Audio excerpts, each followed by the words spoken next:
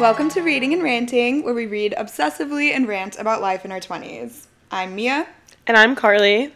And today we're going to be talking about why our fictional boyfriends are better.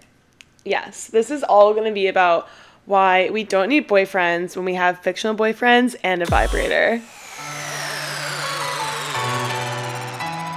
So first, I think we should get into who our book Sexual Awakening was with. Like, what was the fictional boyfriend that you were, like, having that little middle school obsession over where you're like, this is my boyfriend, like, oh my god, like, I will cut a bitch. Like, if you're Team Jacob and I'm Team Edward, like, we can't be friends anymore type of vibe. Yes, well, definitely Team Edward, represent.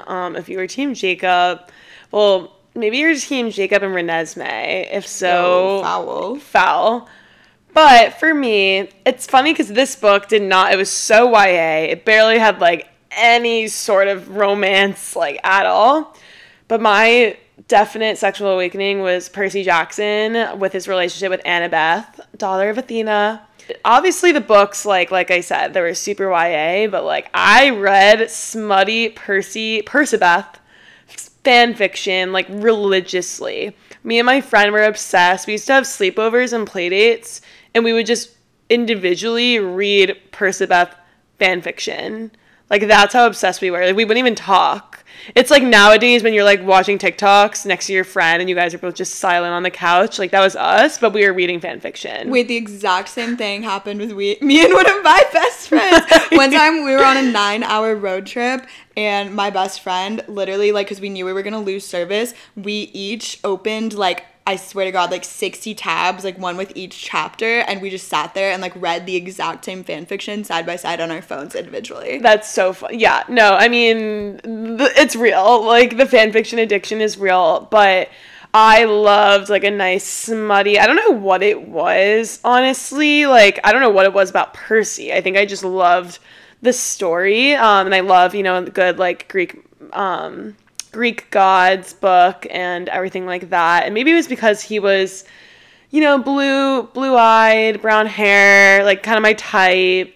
Then probably the movie came out at some point, and I loved Logan Lerman. Like, was actually obsessed with Logan Lerman. I'm still white boy of the year, of, like, my life, of the decade. I'm still a Logan Lerman fangirl. But that was mine. What about you, Mia? I'm curious. I feel like we've talked about this, but... Yeah, so I think that mine, it could be a tie between Hunger Games, Katniss, and Peeta. Same vibe, like, so YA, like, not even a lot going on. Like, I swear to God, they kissed, like, twice in that entire series. Yeah. But just, like, had that level of obsession, and, like, Peeta was definitely, like, the book boyfriend that, like, I just thought he was so sweet, and, like, their story was obviously, like, insanely complicated, too. Like, it definitely was not a romantic book. But I think my real one, when we're talking, like, sexual awakening, definitely Twilight. Like, Bella and Edward, 100%. Mm-hmm. And those do get smutty. Oh, yeah. They get hot. Like, Breaking Dawn, I was like, fuck, yeah. And I think I was in, like, 9th grade. Well, for us, it's like the overprotect. I think I was younger than 9th grade. I read Twilight in, like 5th grade. I don't know why my mom let me read those, but my entire family. Maybe I read them in middle school. I swear I was young. I swear. And my mom, my sister, and I were all reading them at the same time. Well, the first one came out in, like, 2008. So maybe I did read them in middle school. Yeah, I was definitely in middle school. It was like I was reading stuff before I even knew what that stuff was. So... yeah. I read 50 Shades of Grey, like, immediately after reading Twilight, so maybe that's what I'm thinking of, but... Yeah, well, I'm not shocked that, like, a sexual awakening would be Edward Cullen and just that whole storyline, because who doesn't want a broody 100-year-old, sparkling, glistening vampire, like, basically being like, I've been waiting my whole life for you, and now you're here, and basically doing anything to protect you, like... That was the key. But I don't think I ever really read Twilight fanfiction personally. I was more of like a Percabeth, like Hermione, just things like Stan. I don't know. Let me tell you. I went through fanfiction.net and AO3 and I read smut fanfiction about Bella and every single character pairing you could possibly think of. Like, I swear to God, I went through, like, probably the top, 40 or 50 stories that you could find for Bella and Edward. And I was like, whatever, I'll go look at, like, some Bella Jacob, probably read every single story to ever exist there. Literally read, like, Bella Carlisle, like, Bella Jasper, Bella Emmett, like... Daddy Carlisle. I think I even read, like, one that was really hot that was Bella and Seth, even though he was, like, 16. Yeah. Like, I don't even know. She was like, 18, not much older. Yeah. But, you know. He was probably 14, honestly. Yeah. That's iconic. Yeah. Love that for you. So, I feel like that, you know, really says a lot about... I mean... Twilight set the bar, like, set the standard for, like, reinvigorating, like, female gaze, fictional boyfriends. Yes. So, I think it's only fitting. Yes. No, it is fitting. That's why the Percy Jackson is a little out there, but back in the day, it really made sense, and I wish I could recall why he was, like, my go-to smut, like, read, but I couldn't tell you. But, you know, young Carly, she was just, like, having fun. She was reading some smut. But yeah, I would say, like, when I started reading when I was younger and I was so obsessive, I loved reading. Part of the reason why I loved A Fictional Boyfriend was I was so afraid of boys, and didn't even know how to talk to boys. Like, I was so shy and quiet and insecure, and this was kind of when, like, especially middle school, some girls are starting to be, like, boy crazy and confident. All these girls have, like, little boyfriends, like, week after week. Like, no, I barely even talked to boys. Like, no boys liked me, first of all. I was in the depths of my awkward phase. And that really, like, affected me. I feel like for so long, I didn't know how to talk to a boy. I didn't even know what a romance felt like. So I turned to, like, book boyfriends, and I was, like, basically imagining all these male fictional characters as, like, a romantic interest. And it was, like, an escape, you know? I literally thought one day I would have a romantic relationship like in my books, and I was waiting for it to happen. It did not. Yeah, no, I 1,000% was like, I'm gonna find my Edward Cullen. Like, he's gonna, like, treat me so sweetly and, like, be rich and, like, come save my life and save me from how boring my life is. Yeah, absolutely not. Has not happened. Yeah, I also think I was, like, a really horny motherfucker of, like, a tween, a teenager. Oh, yeah, dude. So, like, those hormones be going stupid. Yeah. Like, everybody fucking talks about how, like, boys in puberty, like, they can't keep it in their pants or, like, whatever. Like, girls' fucking dress code issues. Like, this shit gets me heated, but, like, your shoulders are gonna distract a boy and he's gonna get a boner in class. Like, every girl I know is either just as horny as a guy or, like, fucking more. Especially, like, in middle school. We're literally just taught to repress that shit. Oh, 100%. I mean, I barely even knew that, like, I remember when I would read smut, like, it kind of felt like something I had to keep to, like, myself. Like, I was, like, embarrassed by it. Like, I think I've talked about this. Like, I was, like, embarrassed by reading fan fiction. Like, I wouldn't really tell people because it was kind of, like, embarrassing to be so obsessive about these, like, fictional, like, things that didn't even exist. But, yeah, I definitely thought once I hit high school, I would have, like, a really intense romance that would sweep me off my feet and, you know, like, my life would change. And, yeah, it didn't happen. I didn't even have my first boyfriend until I was 21 years old. So maybe reading and, like, having fictional book boyfriends kind of hindered me in that way because I didn't really let myself date a regular man, but who knows? Time will tell. But I still haven't really met a man that would live up to any of these fictional men. Yeah, so, I mean, here we are, full circle. Mm-hmm. We're back in our reading era. We've rediscovered our fictional boyfriends, and I think we can both admit that we still prefer our fictional men to men IRL because have yet to meet one that lives up to these expectations. Yes. And maybe it'll never happen, but...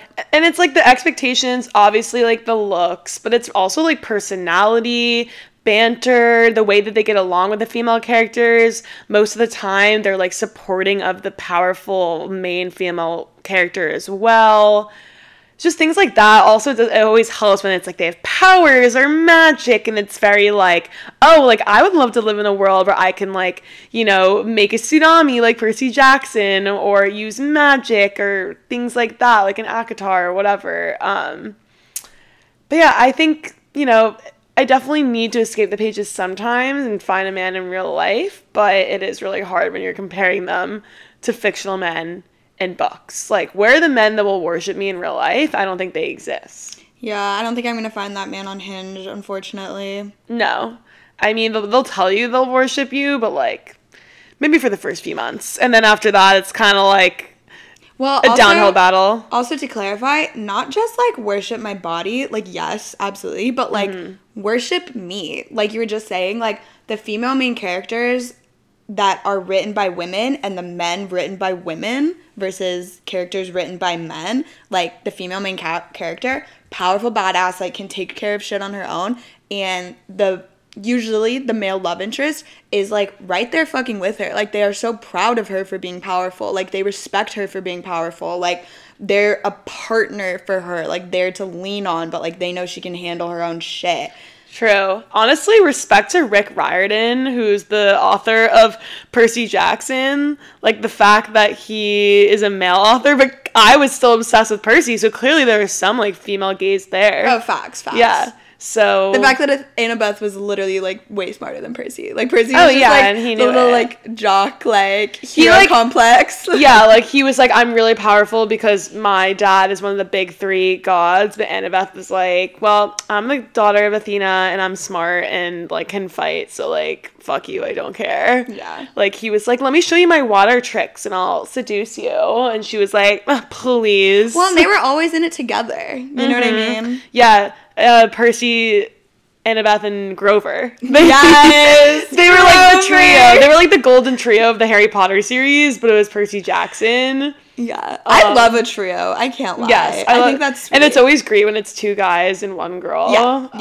I don't know why. It's just, because it's like always the girl being like, you guys are dumb. Like, let's get back to like the point. Like, yeah. I mean, I can't lie. I love a good trope, even if it's overused. Like, I love it. I love it. Oh, obviously. I mean, why do you think we all love enemies to lovers so much and those type of tropes? Oh, yeah. They work. But I do think that this is, like, an important distinction. Like, I think the reason that a lot of women are the primary audience for romantic fantasy, romantasy, as Book Talk has termed it, is because the romance is written in such a way that is meant for like female understanding.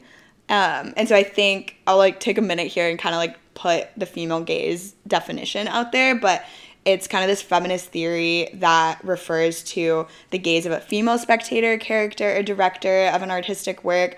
But beyond the gender, it's just like an issue of representing women as subjects having agency and freedom. So all genders obviously can create works of art with a female gaze, but the main point of it is that female characters have agency in the story. Exactly. And I think it's like focusing on the females, like they're not like the best friend in the story. Like they like are part of the main story. Honestly, a good example of this is Pride and Prejudice. Like it basically revolves around like Mr. Darcy and like, but at the same time it's more about Elizabeth and her sisters. Yeah. And it's like Mr. Darcy, honestly, he's the side piece here in Pride and Prejudice, but well, and like that's like the whole point even of these types of storylines and like romantic fantasies is like oftentimes it's the woman finally caving and giving in and falling for them slowly rather than it revolving around the man. 100%. Yeah. No, I always say like even in real life, a man should always be the one chasing you, not the other way around. Like all the successful relationships or when the guy meets you and basically like puts you into the girlfriend box immediately and they're like second date, like they already know that they want to date you. Like they already know that they want you to be their girlfriend, and the girl should be more like, yeah, like they're fine. Like maybe like they're like kind of like they're like, yeah, he's cute. But like, you know, he kind of said something that threw me off, so I'm going to see.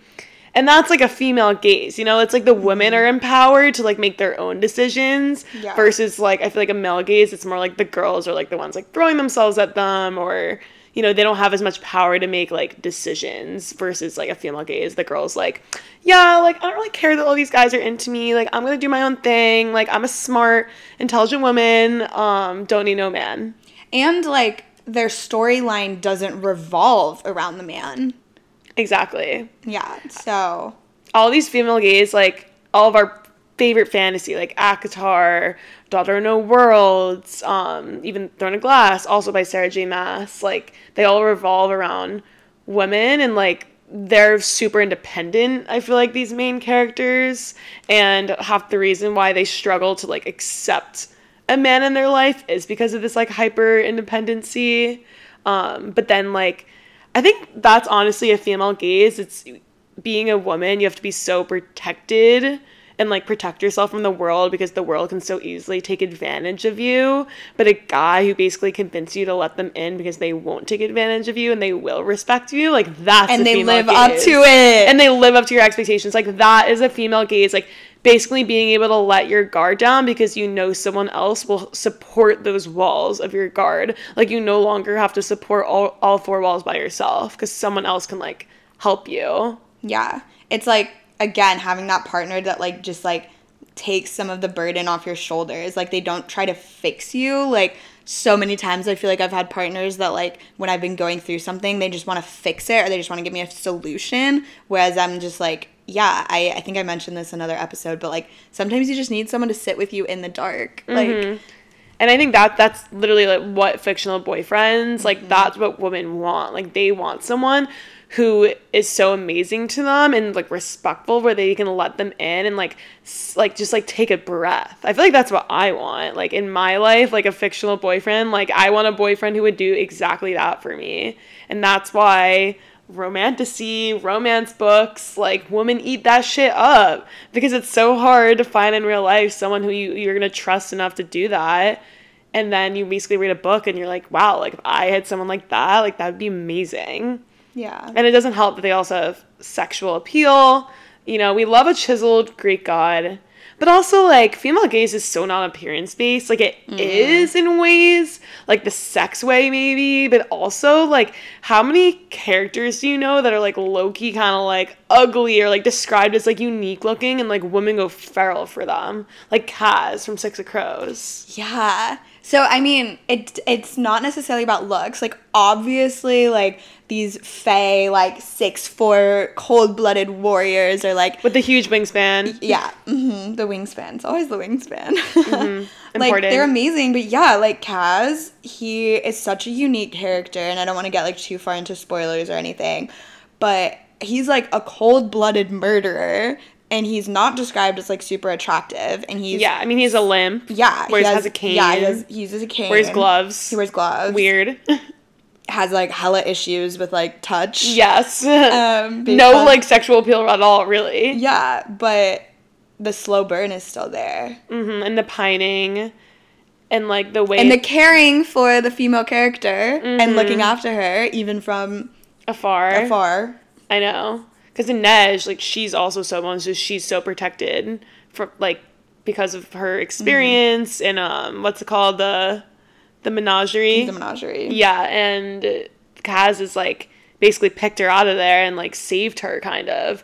But the way that saved her by empowering her, by, like, giving her a job. Exactly. Like, using her talents. He didn't save her in the way where she's like, oh my god, I'm a damsel in distress. Like, no, like, she was super powerful, but, like, he got her out of that bad situation, and then rather than continuing to be like, I'm your hero, he tossed her in. He was like, now you can fend for yourself, because, like, I know you have it in you. Mm-hmm.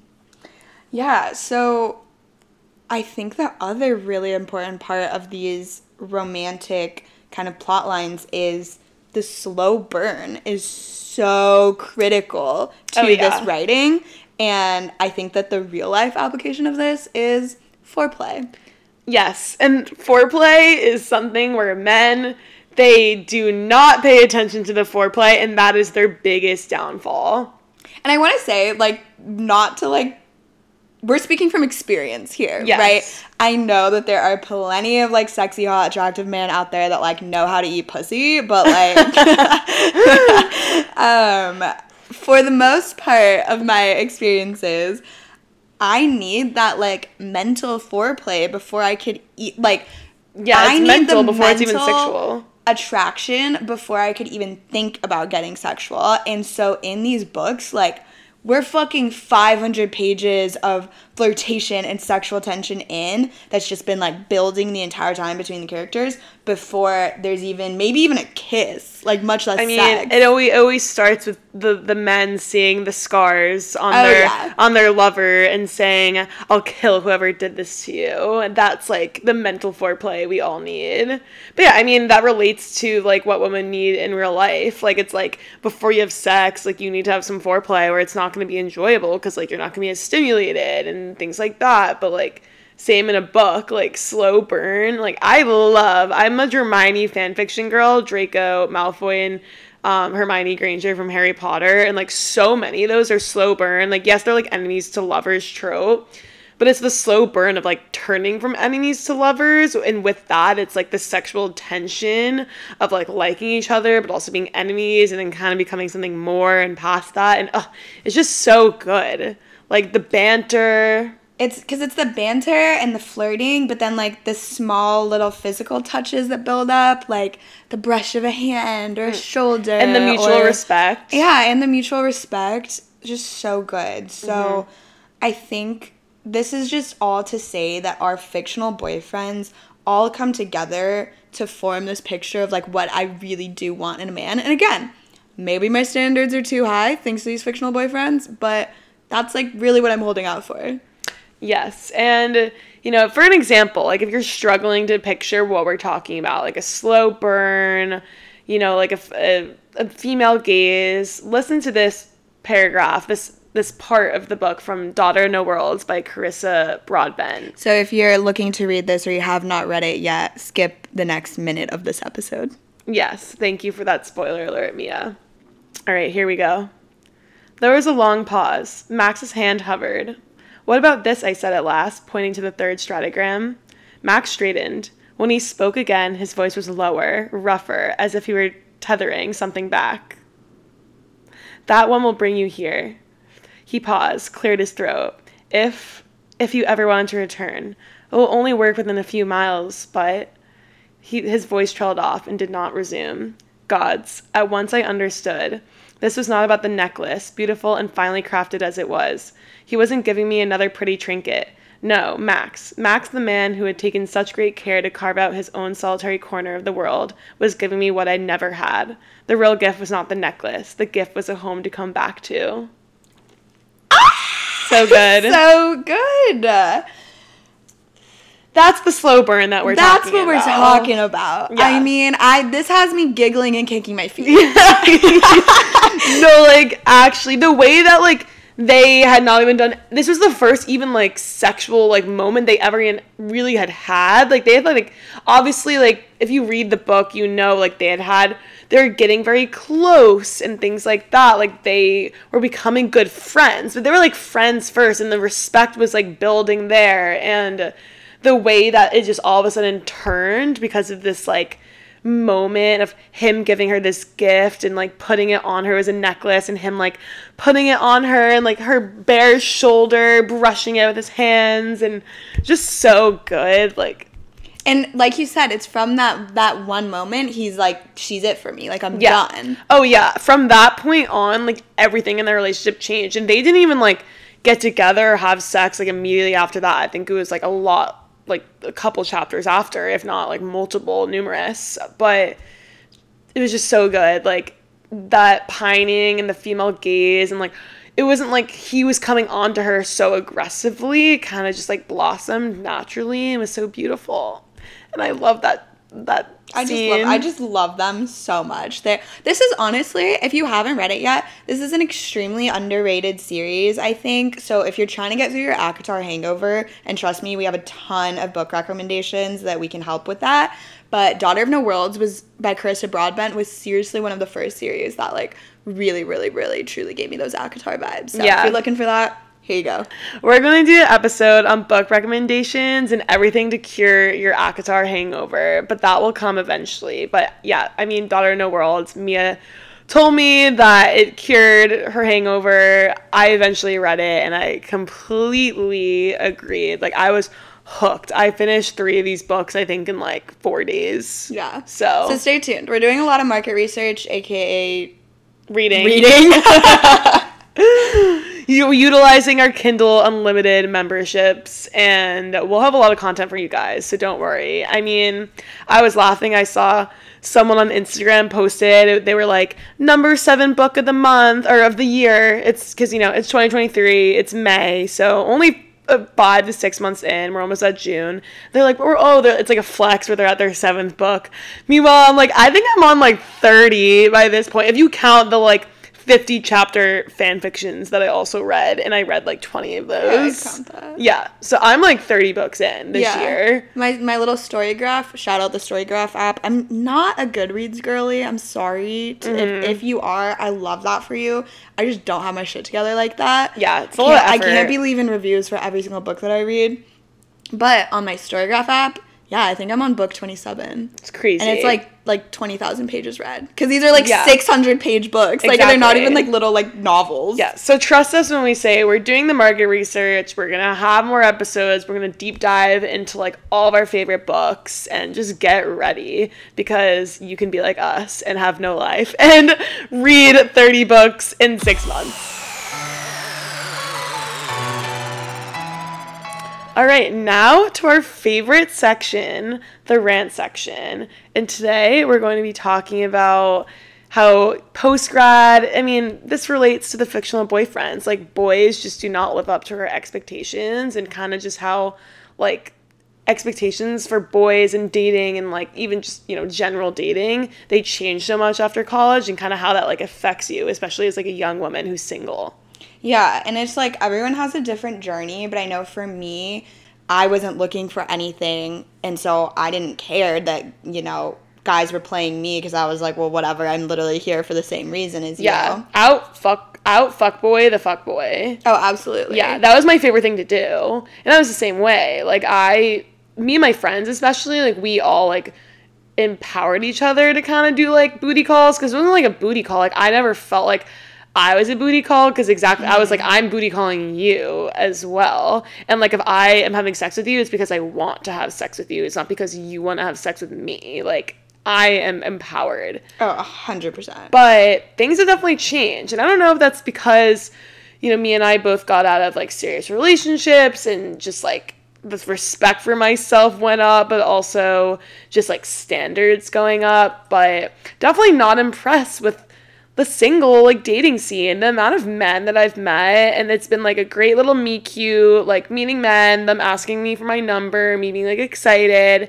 and them texting me to, like, a group hangout. Like, you couldn't even, like, take me to a drink by ourselves. Like, this isn't college. I'm not going to your frat to a pregame to then get drunk and go home with you. Like, that's not how things work anymore, and it's honestly disrespectful. And, like, that was great in college. Like, such an easy way to, like, meet people and meet guys, because it's college, and that's what you're supposed to be doing. But, like, now I'm just, like, really, I need some effort. Because I'm putting in the effort. The bare fucking minimum. And exactly, it's like, I'm putting in effort to go on a date or, like, want to talk to you, and then when you ask me to a group hangout, like, I shouldn't even have wasted my breath giving you my number. Like now it's just a random strange man has my number, because I'm not going on a date with you to go to a group hangout. That's not even a date, that's a group hangout. Like, I don't need more friends. I don't need more guy friends unless I'm actively searching for a group of guy friends. Like, I will let you know. But if you're asking me for my number and this isn't, like, a group hangout, like, we're literally meeting individually, like, take me on a date, or, like, don't text me at all. I'd rather you just not text me at all. Yeah, and I think the other thing too, and again, maybe this is just because we're in that post-breakup period, but I've just realized how much time and energy dating takes. And so much. It's gonna really take a lot for me to want to bring someone else in my life. Like, I'm only gonna date a partner that's gonna be a value add, but going through the first dates to find that so bad just seems so hard. I mean, me and I have talked about this. Like, neither of us are really, like, dating app girlies. Like, we try. We're not the girls that are like, I will not go on Hinge because I expect to meet my, like, fairy princess prince boyfriend, like, in real life. Because I know so many people that refuse to go on dating apps, but I think that kind of, like, hinders you because you're not really letting yourself meet guys, because a lot of people do meet online these days. But I just feel like it's not really the best, because, like Mia said, it's like, I kind of want to have that connection immediately where we meet and I know immediately that I'm interested, versus going on a Hinge date and being like, I don't really know if I'm interested, because you're not even a real person yet. You're literally just a person. You're like a photo on a screen, and then you become a real person. But then it's kind of too late because you're locked into a date, and then if it goes badly, you don't have that connection. You just sit there hearing about someone's life that you don't care about and sit there for 30 minutes getting, like, drinks, and most of the time they're either going to, like, want to get multiple drinks and you're going to want to get the fuck out of there, or they're only going to buy you one drink and you'll be sitting there twiddling your thumbs being like, if I'm here, then I might as well get drunk, but I'm not going to buy myself a drink. God, hinge dating is just, it's rough. It's just tough. It's tough real. Out there. It is tough out here. Yeah. But I wouldn't give up being single. I feel like a lot of people mistake, like, complaining about dating for being unhappy single. But it's like, single people just kind of have to unite by complaining about dating. But at the end of the day, it's like, I'm still really happy having my books and having my alone time and my independence and not having to worry about anyone else's emotions other than myself and, like, my friends, you know? Yeah. And just, like, focusing on, like, me, myself, and I, like, literally. Yes. And that is so amazing. Like, I know plenty of people who are in healthy relationships where they're, like, growing alongside their partner. And I want that for myself one day, absolutely. But right now I'm content to just be on my own and doing that. Yeah, exactly. But it is hard because just because we don't really want to go on Hinge dates or, like, we want to meet the right person doesn't mean that we don't have needs. But it's hard. Me is sitting over here laughing. What kind of needs do you have, Kylie? Oh, I have sexual needs. And yes, like we said at the beginning, like, all you need are fictional boyfriends and a vibrator. Like, you don't need a boyfriend when you have those two. But it's hard because it's like, I want to have sex and I want to have that, like, romantic connection with someone. Not even romantic, I guess just, like, physical. But I also, like, in college I never felt this way. But now I just feel like I have, like, this, like, shame to kind of casual sex. And I don't know why. Mm-hmm. But I think it's just, like I said, like, my standards have kind of gone up. And most of the time, if it's going to be a one-night stand or casual, I don't really feel like that guy, like, deserves to have sex with me. So it's even, like, I feel like my want to have casual sex has lessened because I don't feel like the guys deserve it. But back in the day, I didn't really care if they deserved it or not because I was like, I deserve it. Like, yeah, I deserve to get that deep. Exactly. Like, it was like, I want it, so I'm going to go after it. Exactly. But now it's like, as much as I want it, I don't want it enough to, like, get, like, not, like, check all the boxes. Mm-hmm. Like, not have only half the boxes checked because I'm kind of like, if you're not really doing it for me, then, like, I could just do another day using my vibrator. And just men, they just never live up to, like, the fantasy expectations. And it's like, is it me? Am I the problem? Yes, I am, but for a good reason. But also, like, I will call myself out for that. Like, I literally left mid hookup a few weeks ago because I was just like, no, I'm done with this. Like, I'm over it. Like, I think we literally were making out, and I was like, you know what? I want to go home. And I had no shame about that. And I think I need to do that more often. Yeah, I think the guy was like, oh my God, what did he say? I think I told you. He was like, oh, like, have I done something to offend you? And I was like, honestly, no. Like, I'm just ready to go home. Yeah, you're like, I don't need to explain myself for, like, wanting to leave. Like, totally fine.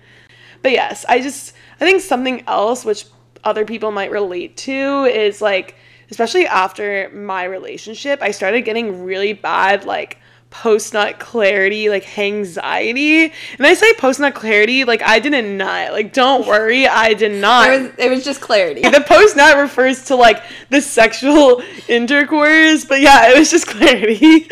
And I've had the worst, like, post-hookup anxiety of my life. And like, half these men, it's like, I'm not even, like, doing anything with them. Like, we don't even, like, we barely even touch, but, like, I just have had the worst clarity, not post-nut, clarity in my life. And I can't really explain why, but I do think it has to deal with these, like, expectations and just, like, wanting a guy to kind of sweep me off my feet and not, like, forcing it. Like, half these guys, I feel like I'm kind of forcing a connection. I'm forcing connection, and the next day, I think my body's just like, ew, no, because you knew that wasn't for you. Like, why did you do that? Oh, the vagina can tell. Yeah. Like, your vagina will literally tell you, I'm sorry, girlies, like, if you're having UTIs, yeast infections, BV with the man that you are dating, seeing, hooking up with, that is your body's way of rejecting him. Yeah. Like, I swear to God, exactly. Every single man that's ever given me a UTI. I once spent 3 months with back-to-back UTIs, had to go to a urologist to get 6 weeks worth of antibiotics. All from a singular man. Oh, yeah. No, the amount of yeast infections I've had from, like, nasty, like, guys is just...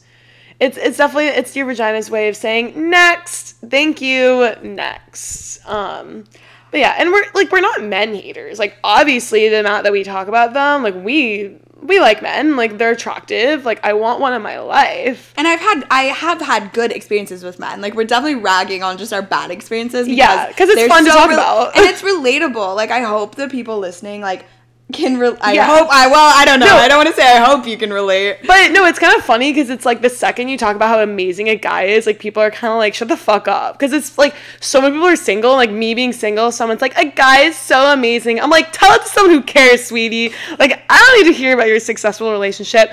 But being single, if someone's telling me about this like horrible like dating experience, like sex experience, I have popcorn, like my feet are kicked up, like I am like I am so involved. Like, I'm, like, asking questions. Like, I want to know the TMI. The TMI, the T. Like, I want to know everything. Like, I will... break out a slide deck? Yes.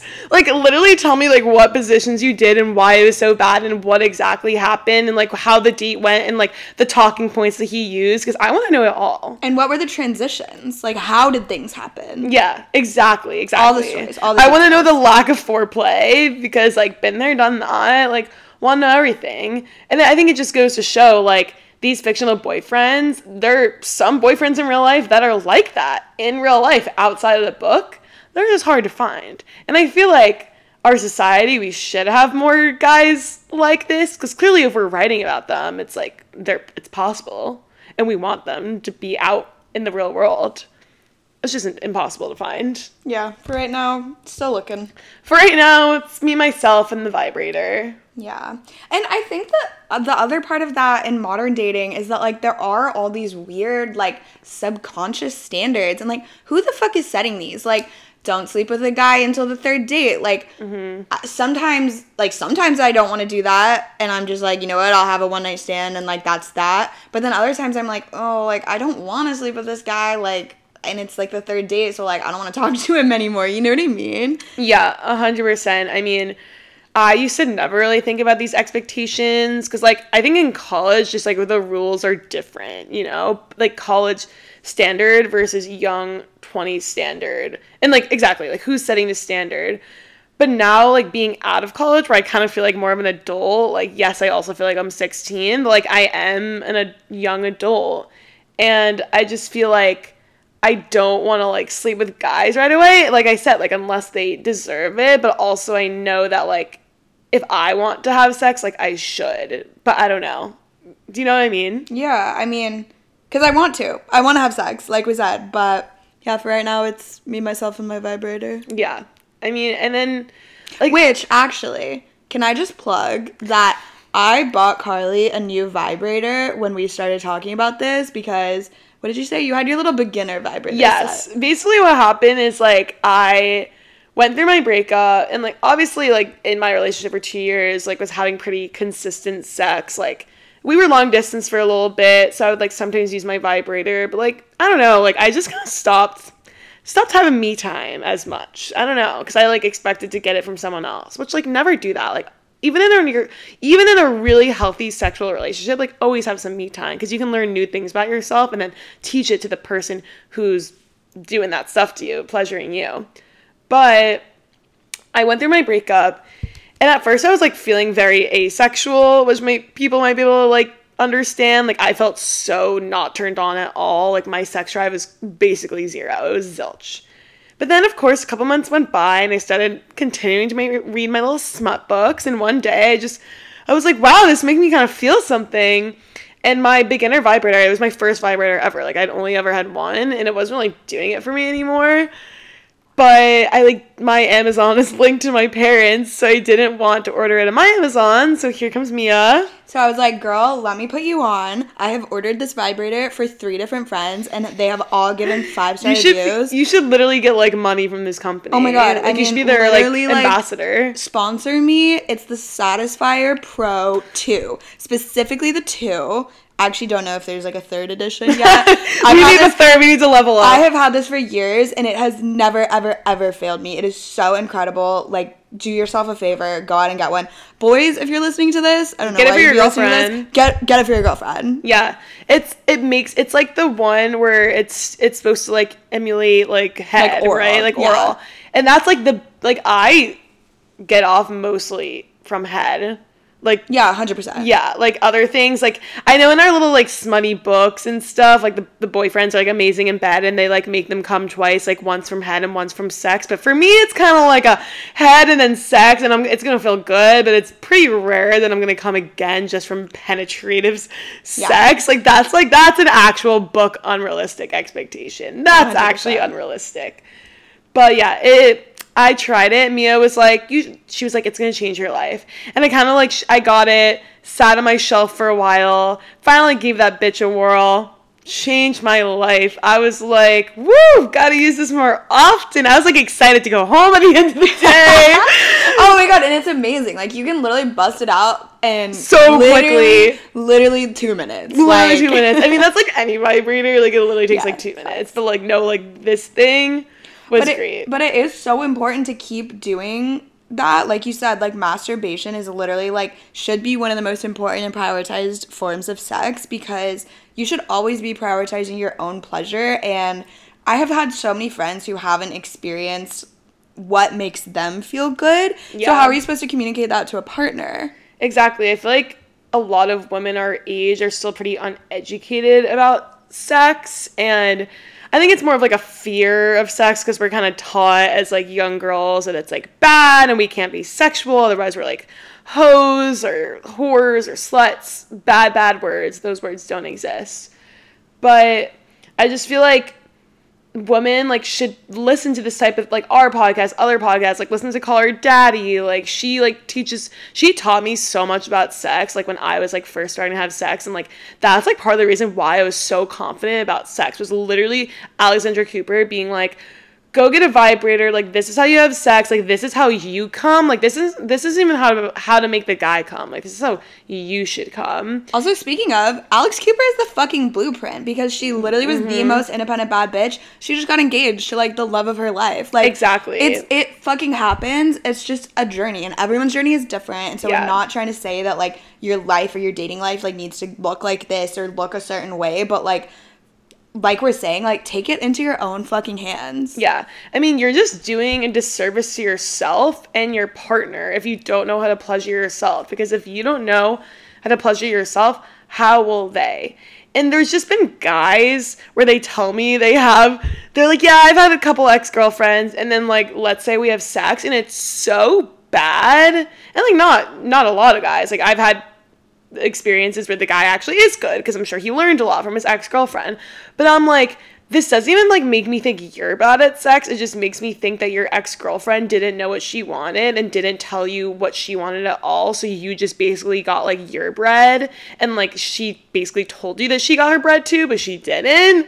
And it's just like sad, because I'm like, oh, I just wish your ex-girlfriend like would have like said something and like taught you like a little something. Ladies, how are we breaking the orgasm gap? How are we bridging that if we're not telling our partners when we aren't finishing? I know too many people that have never even used a vibrator.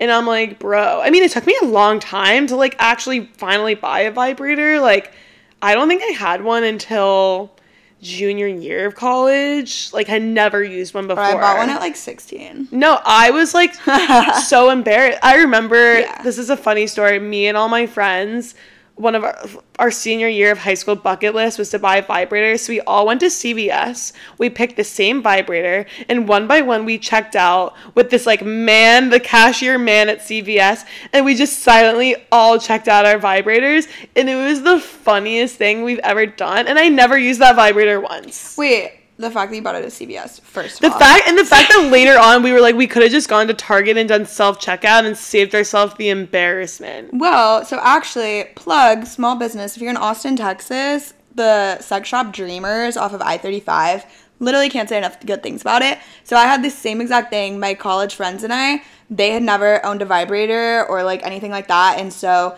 this was like deep COVID, like late 2020, and we were super bored and sitting at home, and we were like, I was like, you know what, fuck it, ladies, like I'm taking you to get your vibrators and we're going, and like I needed some lube or like whatever. She's like, I'm taking you guys because I need to go anyways. No, literally, I was kind of like, let's go. And it's 24/7, I think. So we ended up going at like 2 a.m. and just had such a little fun time, like picking stuff out for each other and looking around. Oh, it's so fun. It's so fun. I love seeing all the different things they have. It makes me be like, I wonder what that's like, you know, like some of these like crazy vibrators or like crazy dildos. Like, it's just like the world is your oyster and these sex shops. Yeah, so many things left to try. But yeah, I think overall, the point we're trying to make is that we love reading and we love our fictional boyfriends, but it is also really hard when we feel like we can't find that in real life. Exactly. And I think, like, they're out there. We know that they are, but I just wish there was more. I wish, like, more boys were reading books like this and kind of being like, oh, this is what I'm supposed to be like, so I should. And I don't really know. Like, obviously our society is a little fucked up and, like, the patriarchy, things like that. But I just wish, like, women's pleasure and just, like, you know, a fictional boyfriend. Like, I wish it was, like, a topic that people focused on. That it was less, I just want it to be less taboo. Because if people don't feel comfortable talking about these things and sharing, like, me and Carly will fucking hash it out over, like, oh my god, this scene was so hot. Oh my god, like. Yeah, no, like, we're, like, in the local Starbucks, like, using, like, first and last names, like, talking about, like, everything, and, like, we have no shame. But yeah, like, when I talk to some of my girlfriends, like, I'll start stories by being like, this is a TMI. And I love when girls are like, nothing is a TMI. Because there's the girls where they are, like, uncomfortable, and that's, like, totally fair. Like, everyone has their preferences, but I love just being completely open. And I honestly appreciate a guy who's like, yeah, like, no TMI, like, you can talk to me about anything. I mean, even, like, someone the other day, they're a boy, and I was talking about ACOTAR, and I was like, yeah, like, it's a little girly, like, it's written from the female gaze, like, so you might, like, I don't know if you'll like it. And he was like, honestly, the female gaze is better than the male gaze. And I was like, amen to that. On the next episode of Reading and Ranting, we'll be talking about Book Talk's favorite book, Fourth Wing by Rebecca Yarros. Get ready, because this book is a ride. A literal ride, because it's just Dragon College. And we're always looking for book recs. So if you have a suggestion, shoot us a DM on TikTok at Reading and Ranting Pod or email readingandrantingpod@gmail.com. Happy reading. Until next time, besties.